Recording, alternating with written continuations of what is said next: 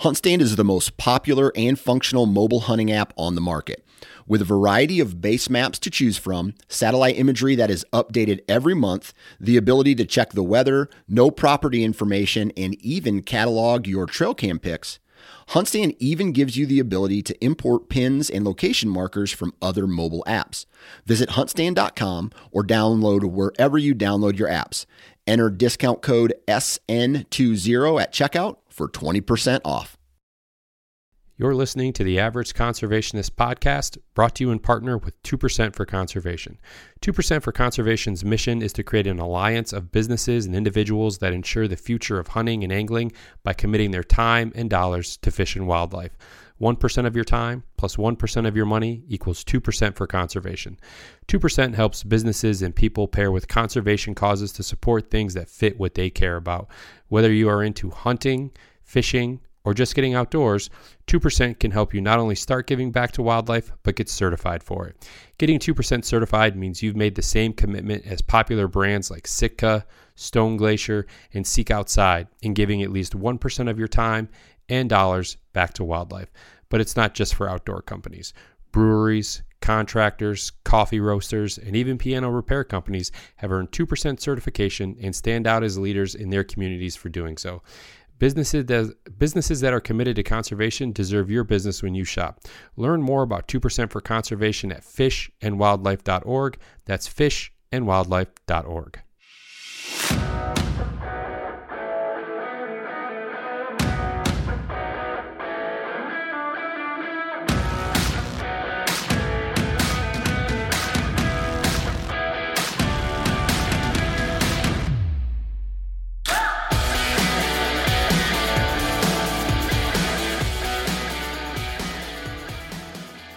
All right. Happy Wednesday. Welcome back, everyone, to the Average Conservationist podcast, and I'm your host, Marcus Ewing. I'm going to apologize right now. I spent the weekend at the Western Hunt Expo with the guys from Heartside Hydration and came back with a terrible cold. So if I cough or I sound extremely congested during the intro, I apologize. But nevertheless, this week on the podcast, I have Zach Hansen, and Zach is the author of newly published book, Turning Feral, A Modern Journey of Hunting, Trapping, and Living Intentionally in the Wilderness. Not only that, Zach is the CEO of The Outfitter Guide, one of the hunting industry's first true software companies. So I actually ran into Zach, or I got introduced to Zach. He was hanging out with the guys from Mountain Tough Fitness, and we got to speaking a little bit and just kind of hearing his story. While we were sitting there chatting, I immediately thought that this would be a really cool guest to have on. He's got a really cool story. The way he kind of fell into hunting, fell in is not the right word. The way he was introduced to hunting, and the situation that he's in, as I mentioned before, living intentionally in the wilderness. Zach talks about it, throughout the course of the episode of, living in a very remote part of the West, and, how he has really just immersed himself in this outdoor lifestyle. It's funny because Zach is, he's a software engineer. I believe that's right. Yeah, software developer, software engineer. I should know this. But he's worked with, Fortune 500 companies, and to see him go the route that he did, because typically, when you think of, software developers, you think of kind of big tech, big cities, West Coast, maybe the East Coast, things like that. But you don't think of living in the remote wilderness. And that's exactly what Zach is doing. And I think since really immersing himself in the outdoors, he wanted to come up with a product that could really help a lot of these guide businesses on the back end. So that's what he and his business partner did. This is a super cool conversation. It was one, as I mentioned, that I didn't expect to have, but very fortunate and very happy that it did, because Zach is just an awesome dude. So I think you guys are really going to enjoy this. So episode 140 with Zach Hansen. Enjoy. All right. I am here with Zachary Hansen from the Outfitter Guide. We're sitting here at the 2023 Western Expo, Western Hunt Conservation Expo. Yeah. And yeah, Zach is, as I mentioned, the owner of the Outfitter Guide, and we wanted to sit down, recent author of a book that we'll kind of get into as well. But first off, Zach, kind of introduce yourself, tell the people a bit about what it is that the Outfitter Guide is, and kind of how you kind of came to this point. Yeah, man. Well, first off, thanks for having me on the podcast and for joining us at our booth. So my name's Zach Hansen. I am an adult onset hunter. So there I you did go. not get into any of this stuff until I was in my 30s, which is what the book's all about. But this past year, a couple buddies of mine, guides that I know, we started a company called the Outfitter Guide, and it's just a software company built around making the back-end, back-office administrative tasks for outfitters much easier. And we're launching in 2 weeks, so we got a booth here. We're here with our partners at Mountain Tough Fitness and just kind of hanging out and meeting people, meeting outfitters, the whole lot. So as an adult onset hunter, what made you, what kind of piqued your curiosity, right? Like what got you into it? How did you find yourself, finding hunting later on in life? Yeah, I grew up in the Southeast, so South Carolina. I was always around hunting. Yeah. It was always on the periphery. I had some, uncles that hunted. My granddad hunted some, but it was never a situation where I was taken out hunting or was regularly exposed to it. But fast forward almost 30 years. Yeah. Always into fitness. So I wrestled, done jiu-jitsu since I was 15, and my ex-wife and I were on this fitness journey. She was a world champion in jiu-jitsu, so we were just traveling all the time, and we were doing all the things that were so annoying, like counting our macros, doing these things, trying to get any edge we could. And part of that conversation ended up falling around, well, what about wild game?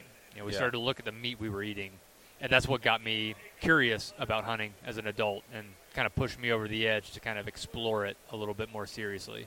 So when that time came, is that when you made the move to Montana? I mean, were you guys still in the Southeast there?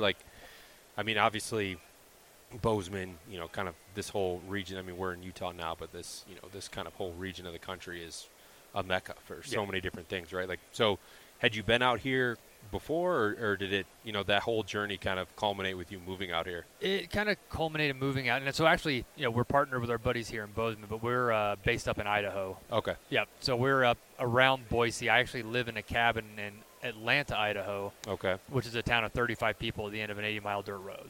But similarly, it all started with that nexus of starting to get into hunting. But when I decided to move up here, I actually had a kind of catalytic event in my life, which was a divorce with my ex-wife, an unexpected divorce. But to answer your question, I had been here once. Okay. I had been up to Stanley, Idaho, on a vacation with my ex-wife in May at one point. This was right when I was starting to hunt, hadn't shot an animal yet, and we drove up. In our drive from Boise to Stanley, Idaho, I saw a bald eagle chasing a Canadian goose. Yeah, that was very wild, apropos. Yeah, elk, mule deer, antelope. We saw a wolf on a hike up near one of the alpine lakes. This was all in like a 3-day period, and it just was truly soul-shifting for me. And I remember looking at my ex-wife in the little Airbnb or whatever we had in Stanley, and I said, we're moving here. And, of course, she hemmed and hawed. She's like, maybe 20 years, whenever I retire from – she was an FBI special agent. So whenever I retire from the agency, I'm like, no, you don't understand. Like, we need to go now. I'm called here. And lo and behold, unbeknownst to me, 4 months later, I'd have that opportunity. Yeah. Yeah, so that was it. So and I'm always curious because I've certainly talked to a number of people on the podcast here that identify, like you do, as, an adult onset hunter, right? And everyone kind of gets into it, or they find hunting later in life for different reasons. Yep. Yours, I don't think is too different than some of the ones I've talked to, where there's curiosity behind, kind of, sustenance, being able, knowing where your meat came from, knowing that it's from a, nutritional standpoint. I don't even know if you could make the argument, but I would say it's arguably the best protein that one can put in their body. What did that kind of like that first trip, like that first outing by yourself, what did that look like? I mean, were you exposed to it, like when you kind of got into it, like had friends that you kind of like leaned on, or are you like, you know what, I'm just going to figure this out? It was more of the latter. Okay. So I ended up buying, when I was still in Louisiana, used single cam Matthews bow from a buddy that was about 1.5 inches too short on draw length for me. Built a range in my backyard and stubbornly learned to shoot it after dry firing it, after doing everything wrong you could imagine, but following YouTube. Eventually I was able to hit a target and then got consistent, was able to shoot thousands of arrows, and eventually I was like, well, where do I start? Right. And one of the things that I don't think a lot of people talk about is how confusing for a non-hunter it is to figure out licensing, Especially seasons. out west here. Well, this was still in Louisiana. Oh, okay. It still wasn't that easy. Yeah. I mean, you're right. Take the West, you up it another notch. But even Louisiana, it's like, I got to go to a field day and do what? And get a license. Yeah. And it was hunter just, safety, all that good stuff, right? Oh, yeah. And it wasn't clear. There wasn't a lot that I was able to find that made it very simple. But ultimately, I fumbled my way through there, and I'm like, well, I don't know what I'm doing. I can shoot a bow now. And I stumbled across an outfitter. I'm using air quotes for those who are listening here, based in the middle of nowhere, Arkansas, who had private land where he had a lot of pigs. So a buddy of mine, who was also starting around the same time, went up to Arkansas and started pig hunting. Which I hear is fun. I've not done it, but I heard it's a ton. It's a blast. Well, one of the things. Proceed. Yeah. One of the things when you're starting hunting, right? You're shooting a bow. You start to envision. I had like a little pig 3D target, so I was shooting at that, just nailing it 20, 30, 40 yards, whatever. I was ready. But what I didn't realize is we were going to be hunting pigs over feeders out of tree stands. Okay. I'd never been in a tree. Had no idea how to shoot at an angle or draw from sitting down. That is different. That is different. But what was even more different is in the lead up, I had thought of every single scenario that would happen while I was on that hunt. Like how that first shot was going to go. Oh, yeah. I was going to see this pig walk in. He's going to be nibbling on corn. He's going to be broadside, thwack, right? Done. But I did not prepare myself for the most realistic reality, which was nothing. Not having an opportunity. Right. So for, 2.5 days, I sat in a tree stand freezing my what's off, waiting for this moment I'd been thinking about in my head for months while I practiced with this bow that was too short for me. And nothing happened, right? It was one of those things that is very common in hunting. Yeah, all too common. Yeah, but no one prepared me for that. And that was my first experience hunting. That turns a lot of guys off. It does. Right? It Like, you have these expectations or you've seen enough. And that's I think one of the things about social media, and I think social media certainly has its place in the outdoors, especially from an educational standpoint, and like a tutorial and training and all of these things. There's a plethora of great things that can come out of it. What it oftentimes doesn't show is like what you just touched on. It doesn't show, the 5 days that you're sitting out in the cold. You don't see anything. You see one deer off in the distance, for example, but like YouTube or whatever, they show a lot of the highlights, but then ultimately it comes down to the kill shot and things like that, and how that whole scenario plays out. And yeah, it's kind of a rude awakening for a lot of us, right? Like I've certainly spent more time in a tree stand and focusing on primarily hunting like whitetail. And, yeah, I've had way more days where I haven't seen anything than days where I've seen deer or seen a deer that I would consider something I'd want to shoot. So Right. Okay, so you had that first experience. How did it go from there? It evolved. So I finally had a little bit of courage. So my ex-wife's family was a hunting family from Middle Tennessee. In the roots. It's in the their DNA. whitetail mecca, and it was again one of those things I had just ignored. It was always there for me. Yeah. And I think when I started dabbling, I was too nervous or embarrassed, or my ego was in the way to ask my father-in-law at the time, like, help me. And when I finally got skunked on the pig hunt, it was getting close to deer season. I was like, I'm going to ask. Yeah. And asking was that first step to opening Pandora's box, to him not being like, now I got to have someone wanting to hunt on my leases. It was just this open arms, like, that's awesome. I'm going to teach you, boy. Yeah. And it was the I'm thing. going to learn you today. Oh, yeah. What was the interesting thing, too, and, you doing whitetail, like, I'm obviously out west, do more western hunting, but that first experience of whitetail hunting, I had this stigma in my head of what it was with tree stand hunting. Yeah. But it's a science, and he showed me what a science was. Like, all of a sudden, I was getting blown up on my phone with, pins of shooting lanes, of tree stands, clover fields, where he's planted, XYZ, pictures of target deer that he's been going after for a while. Like, it was a science. Yeah, it is. And it was dialed in. So how long were you in the game, let's call it, until you had that first successful hunt? And A what year. was the animal? A year, and it was a deer on my father-in-law's lease. Okay. It was funny. I actually had started this journey with a buddy. We went on the pig hunt together, and then we went out hunting at the lease. Mm-hmm. And he actually shot his first deer, which was a doe at 30 yards. Okay. One weekend, and then I didn't get anything. So then I got up like the next couple of weeks from Louisiana to Tennessee, and every day before, while it was still deer season, before my work started, because I work in artificial intelligence, so I have a regular 9-to-5 job. Right. I'd be out in that tree stand, and then one day I just saw this beautiful little 8-point buck just trotting along, and it was on a mission and crossed right under my tree stand, and it was not stopping, and I didn't have the knowledge to kind of like chirp at it or do anything. Right, So I right. set one quartering away from me as he was going, nailed him, and he dropped within 50 yards. That's awesome. That's awesome. I mean, I want to go back real quick. I kind of breezed over it there, and I didn't mean to. Talking about like taking that first step, right? Mm-hmm. To talk to your then father-in-law about the position, that you had certainly taken an interest to it, right? You wanted to take that next step, but you had questions, right? You needed someone to really kind of take you under their wing and teach you more about like hunting itself. And I find that that's one of the biggest things that holds people up, right? Is that they, like, I hate to say ego, because I think a lot of people don't have an ego, but it's their pride, Yeah. right? Like they're afraid to like be vulnerable, especially to like another adult male, right? Like I think we can both probably agree on that as males, that's not a strong trait that we possess with, kind of putting ourselves out there. And I'm not surprised by the reception that you got, because I think that, and maybe you've gotten to that point. So how long have you been hunting now?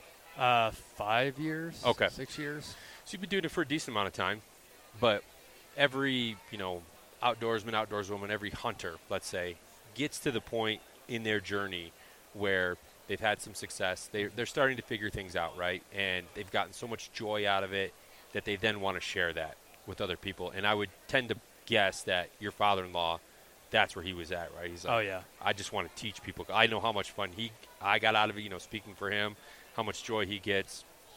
Let me share that with anyone that's willing to. Yeah, I mean, I was ecstatic, but, I could tell the joy he was sharing in that moment. Because it wasn't like he just put me in a tree stand and automatically I shot a deer, right? Right. I was out there working and trying and failing, and all of a sudden I did get it out by myself. And, I called him, and he was already gone to work. Yeah. He turned around and came back. Oh, Just that's awesome. Didn't go into work that day. That's awesome. Stayed to help me and start to process the deer and do all those things. So what was the transition like from, hunting, in the South there, you make the move out here, and now you're chasing, Western big game and no more tree stands. No more tree There's stands. no more feeders. Nope. You're Spot glassing, you're stock. hiking, you're doing all that stuff. What was that transition like for you? Tough. Yeah. It was tough in so much that I had no idea where to start. So, I moved from Louisiana up to a town of 35 people in Idaho, where my backyard now opened to 3,500 acres of public land. Yeah. And for me, I was like, everyone's like, oh, DIY. DIY is the way to do. You're not a real hunter if you're not doing Hot DIY. button phrase right there. Oh, yeah. And it was frustrating because I'm like, well, I don't know how to bugle. I don't know how to do any of this. I don't know any of it. So I was thankfully in a position where I did have some means. And I was like, you know what? I'm going to beat down this learning curve. Yeah. So I got a guide. So my first elk hunt I went out that year was with a outfitter. And I looked at it not as just a outfitted guide, because, I ended up not harvesting an animal in that first Right. hunt. However, I said, this is education. Absolutely. I'm going there and I'm treating him like my father-in-law. Like, I'm going to be that annoying kid. Asking a ton of questions. Oh, I had like a notebook before I left, truly, of questions, because I'm like, I know I'm going to do this and I want to log it and I want to ask these questions that I've, of things I've seen on YouTube or tactics, what's real, what's not real, Yeah. what actually worked, where we're going. And it was awesome. And Now, I did that for my first 2 years. And did you do that in Idaho there? I did. Okay.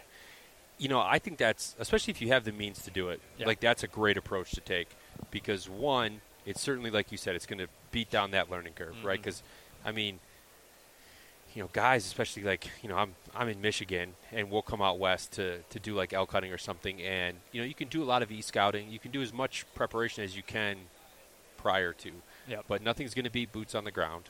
Nothing's going to be actual interaction.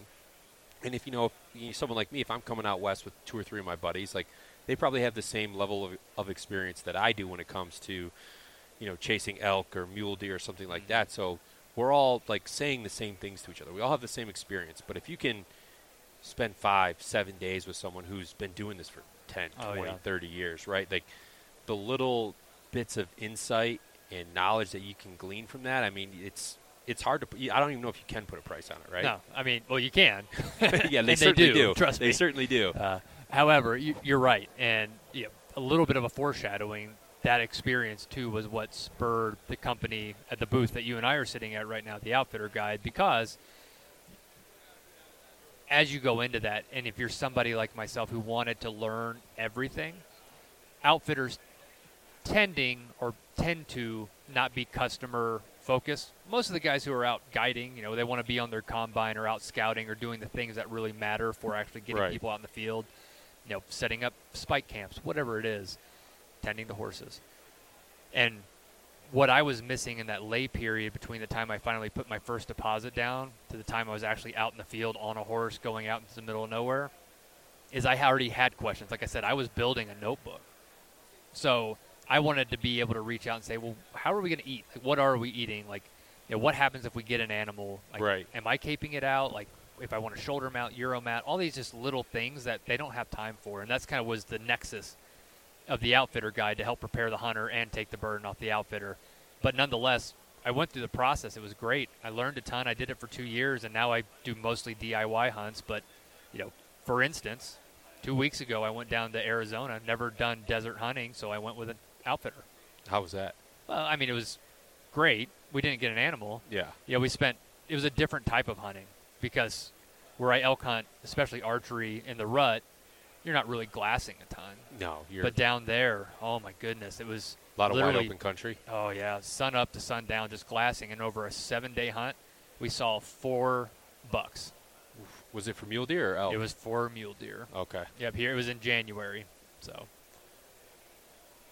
you've had, I'm going to just try to kind of fill in the gaps here. So you've had now, 5 to 6 years of experience, both guided and learning stuff, DIY, on your own, all of that.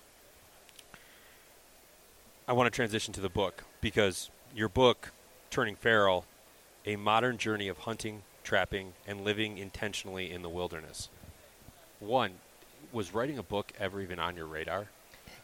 the answer is yes. Okay. Yeah, I actually had written a book before, and I've written a few books since, kind of in the Western genre, so I like to write. Okay. So it's always been there, done blogs, things like that. But actually, when I went through my divorce, I had a different book on my mind, which was how to kind of get through a divorce and to keep a friendship. Yeah. Because my ex-wife and I, was unexpected for me, but we treated each other with kindness and we got through it. But as I went through and I was actually getting my own therapy through these experiences in the woods, and I was learning to trap, learning to hunt, spending all my time in the woods just processing everything I'd been through, that book morphed into, like, just my experience. Yeah. As an adult onset hunter, all the things I was learning, all the things I was experiencing and truly healing me just kind of naturally formed itself. Came onto the pages. Yeah. The outdoors has a very interesting way of healing us, regardless of the situation. It could be divorce. It could be the loss of a family member. Being outdoors, and you hear a lot of guys talk about this, like, oh, it's nice to just connect with nature and things like that. And I don't discredit what they're saying, or and I certainly believe that. But for those who have gone through hardships and have kind of found solace in the outdoors, I mean, it's such a powerful thing, man. Yeah. Was it something that, when you were going through that hard time, was it something that you kind of really leaned into? Yeah, because for me, it was an opportunity that I found myself in every day to feel small. Yeah. It put things in perspective daily, because where I was living, it was wild. There's no cell phone service. There were consequences for the actions that I was taking. And oftentimes I was in over my head in a lot of those times without proper mentorship. And, yeah, it would just constantly put things in perspective to where if I found myself going in this little bit of a rabbit hole of, woe is me, all I had to do was go back, throw some snowshoes on, take some beaver traps, go down to the river, and all of a sudden everything was melted. I'm like, oh, I'm a speck here. Because I think the art of trapping is, a lot of people call it a lost art, right? Oh, yeah. Because a lot of people just don't do it anymore. How did you find yourself going down that route? Like on top of the hunting, and that. I mean, was it just more curiosity, or did someone say, hey, if you're big into hunting, like maybe you live in a great area where you can run trap lines or something like that? What brought you down that path? I had always been fascinated, though I'd never hunted as a kid, with mountain men. So I'd always had this idea in my head of taking a trap, getting beaver, coyotes, wolf, whatever. And when I went out there, I talked to some old-timers in town who used to trap. Okay. And they're like, no one's trapped this area for so long, blah, blah, blah. And it just put this spark in my mind. And I ended up going down to Rocky Mountain Fur and Firework in Caldwell, Idaho. And the ladies there, of all people, were like, oh, we'll get you set up. They saw you coming, eh? Oh, yeah, they knew it. But they did. They really did. And they didn't just get me set up. They educated me. And it was amazing. And what's funny is we talk about hunting, we talk about trapping. And I've been, I will say, pretty well welcomed into the hunting world. Yeah. Most people, like my ex-father-in-law, most people have been pretty open. But I have also run into resistance in the hunting space. Why do you think that is? Or where was the pushback coming from? Some of the, especially coming into a place like Idaho, it's like no room for outsiders. Gotcha. Like we've got too many public land hunters. We don't need any more new people coming in. A little like territorial stuff. It Okay. felt like. All right. I gotcha.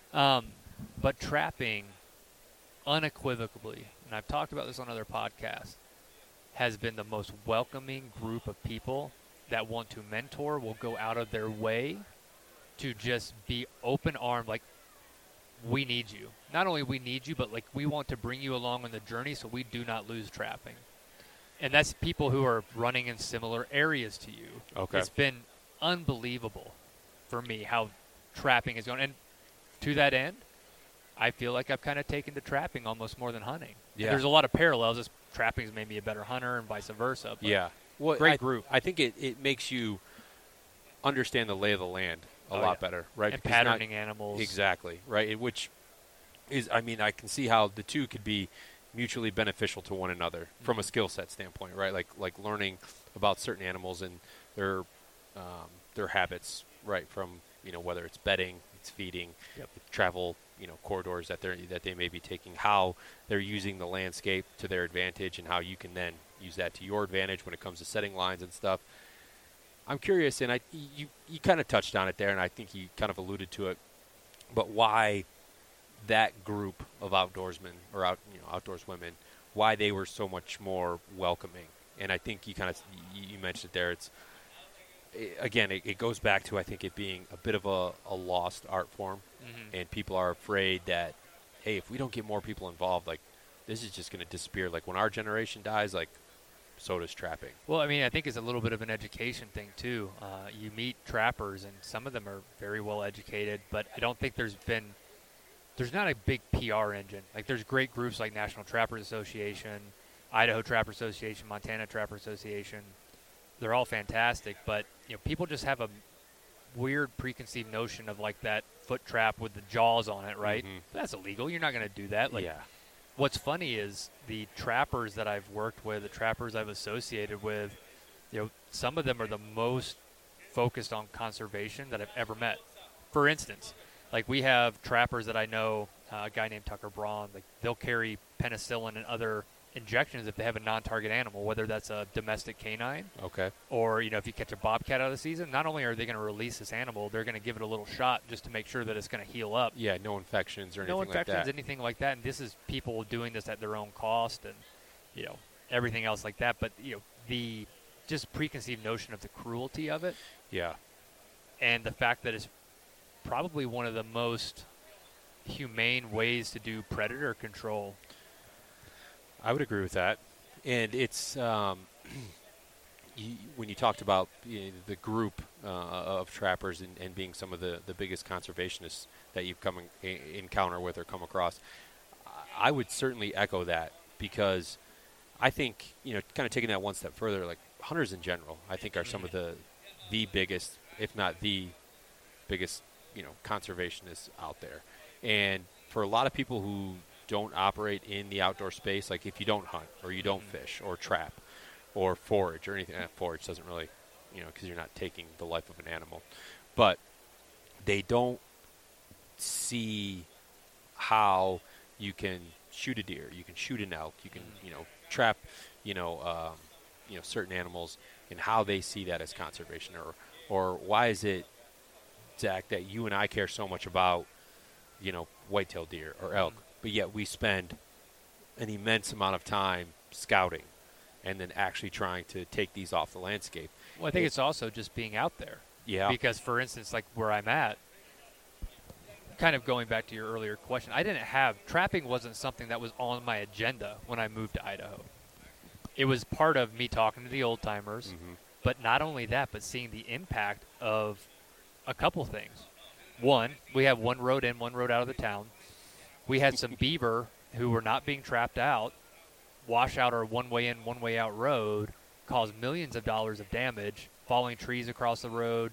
We had a hydroelectric dam that we run in town, and upriver from that, they would reduce the water by a foot, and all of a sudden we don't have power. Oh, jeez. And then when you're going up and down that road in the winter, you find deer kill, elk kill, elk kill, deer kill, elk kill. All these predators. All the wolves, because we have 5 packs running around there. And when you see it with your own eyes, because usually you could be pretty well removed from it if you live, even if you're in Boise, you're never going to see that. Right. And you're within 20 miles of where this is happening. Yeah.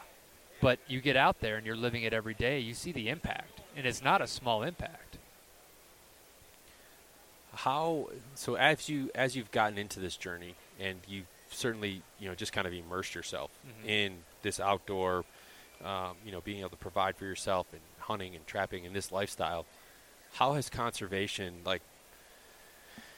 because I think, conservation comes in, tons of different forms, depending upon the person, and I don't think one is any better than the other, right? Because it takes all of us doing our part to succeed as a whole, as a community of hunters. What does that look like for you? Is it something that you've certainly taken more notice of? Is it something that you've gained a lot more, I guess, education and information on? Like, how has that kind of played into, how you approach things? Honestly, both the hunting and the trapping, I mean, I come from like a formal education type of background, undergraduate, graduate school, the whole lot. So I've always been research-based. Fact-based. Right. Yeah. So when I got into both hunting and trapping, the first things I did were join associations. Yep. Backcountry Hunters and Anglers, Idaho Trapper Association, National Trapper Association. It's $30, you sign up.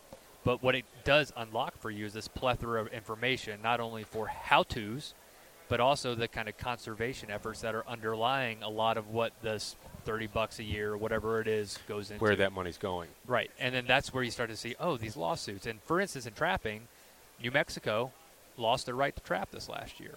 Yeah, I think I saw that. Yep. And, unless you're doing it for the government, you don't have any public trapping. And now you're seeing a lot of the impacts, too, because the reports are coming out on livestock depredation, domestic animal depredation, the whole lot. So it's, for me, to answer that question more succinctly, it was joining an association to educate myself on that conservation. For me, as an adult coming in with a maturity and understanding, that's where I went to, because that was the only source I knew to get. And by virtue of that, I ended up getting educated a lot on the conservation side. Not that it was something that was particularly top of mind when I started this, but it came along with it from the route I took for education. Yeah, well, and I think that's a great way to approach it, is from a very, like you said, very analytical, a very facts-driven, state of mind. And what I tend to find is people who kind of come from that very formal education background, like that's their approach to it, right?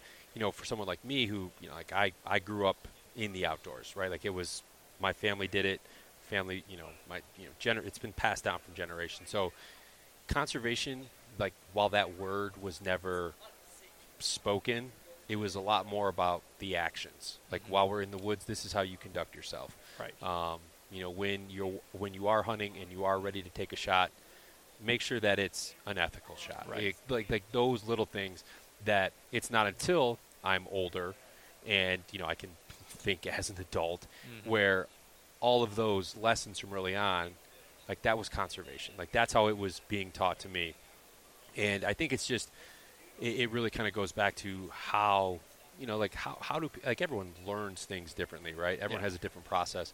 And whatever kind of avenue that takes them down, like that's going to be how they retain that information. That's going to be how all of these things make sense to them. Yeah, and you can't, even if you educate yourself kind of in a formal way like I attempted to do as an adult, and I've talked about this a lot, when you actually go out hunting, you can't read enough books, you can't watch enough YouTube videos to understand what it's like when you do have that opportunity to take an animal, and then what happens when, inevitably, you make a wrong decision and you're stuck in a situation where maybe you didn't take an ethical shot, or maybe you didn't set your trap in the right way, or maybe you're not about to dispatch this trapped animal in a way that is ethical. And you're going to have these moral bending situations where you as an adult have to understand and push those bounds and figure out what you yourself are comfortable with. Yeah, and you make a great point there, because anyone who tells you that I've never made a bad shot, I've never wounded an animal, like either they're lying or they've just not done it long enough. Yeah. Because it happens to all of us. Even if, you know, you've got a broadside shot at an animal at, you know, between 20 and 30 yards, which, you know, most hunters would consider a quote-unquote chip shot. Exactly. Human error. Things happen. You get nervous. You punch the trigger on your release. Or animal quarters to you at the it takes a step right as you're getting ready to release the arrow, and now you hit back, or you hit that front shoulder, right? And that's gut-wrenching for a hunter. Not just because, man, I didn't get a deer, but it's like, did I, you know, how bad did I wound it? How bad did I? Because likely you're not going to catch up to that animal. And if, you know, if you, let's say you gut shot something, right? Like, it's a high probability that while you know, that deer will live for another 3 or 4 days, or it'll live for a week or a month. But infection, you know, it's going to slow it down. Now predators can have a much better chance of catching up to it. And that's, you know, that's something that we just have to come to terms with, right? Like, whenever we step foot into the woods, like, we have to know that that's a possibility, and we have to be okay with that, right? Otherwise, I think we're going to spend too much time probably not taking shots, being overcautious.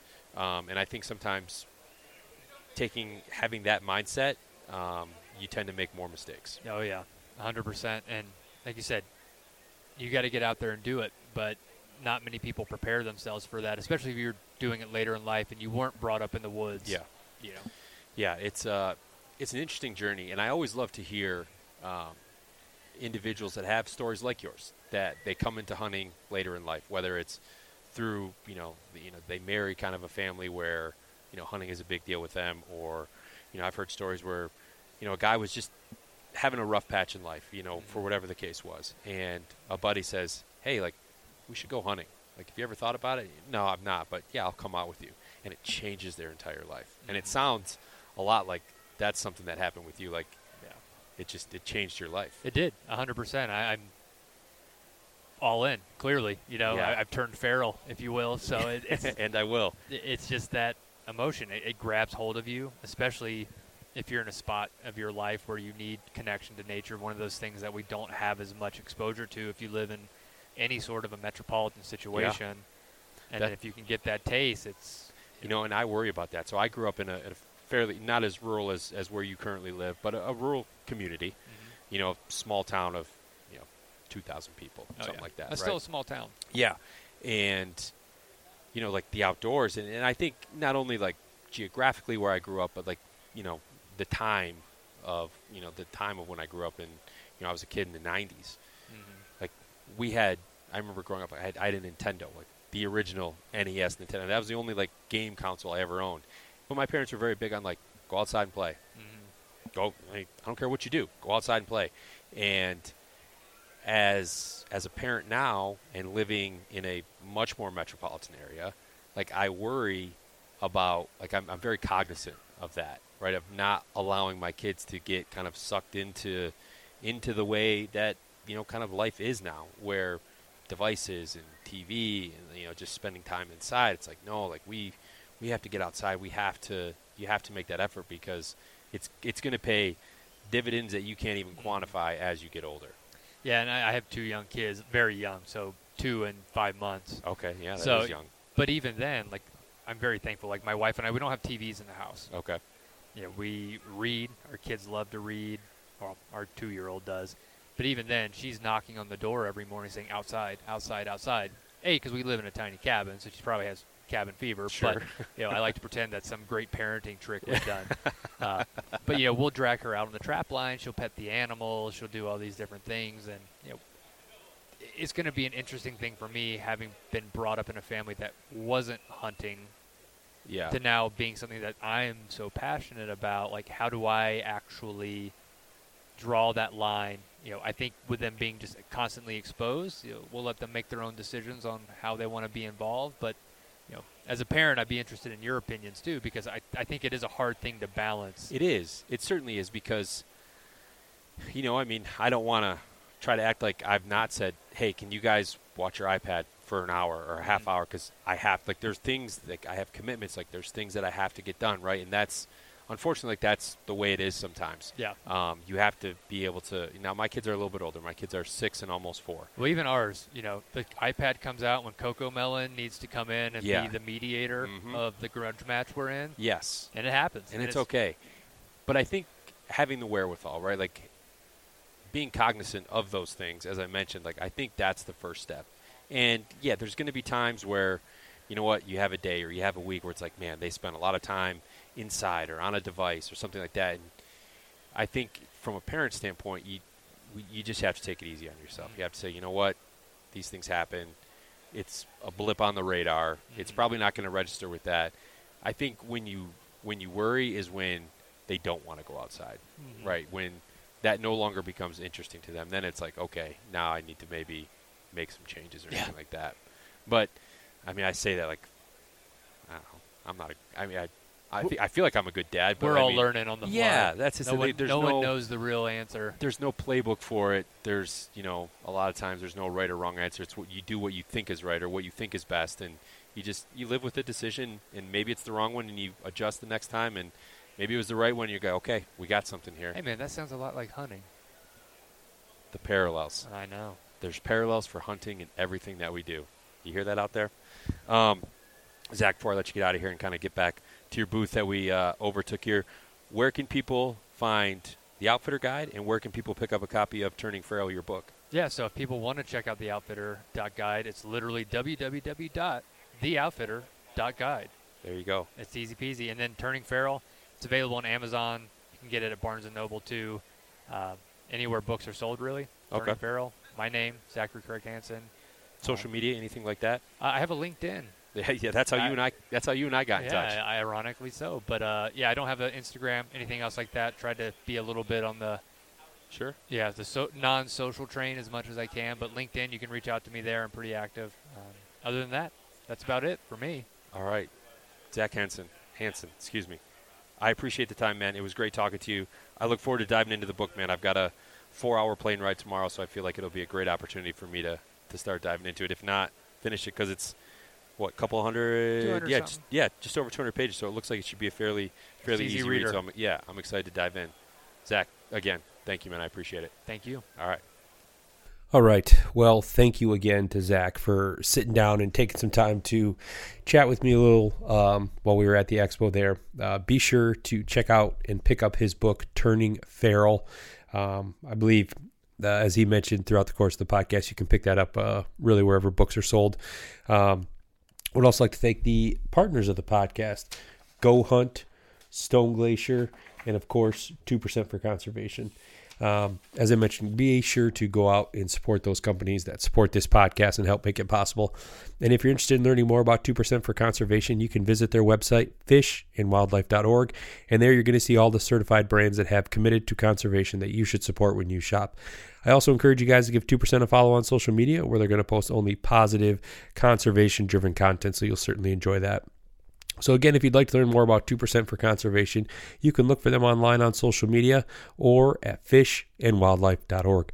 Thanks for joining me this week, everyone. Hope you enjoyed the episode with Zach. Stay tuned next week. We got another great episode coming with Dustin from Mountain Tough Fitness. I was able to knock out both of those while sitting in their booth. So great conversation with Dustin. But yeah, until next week, remember, conservation starts with you.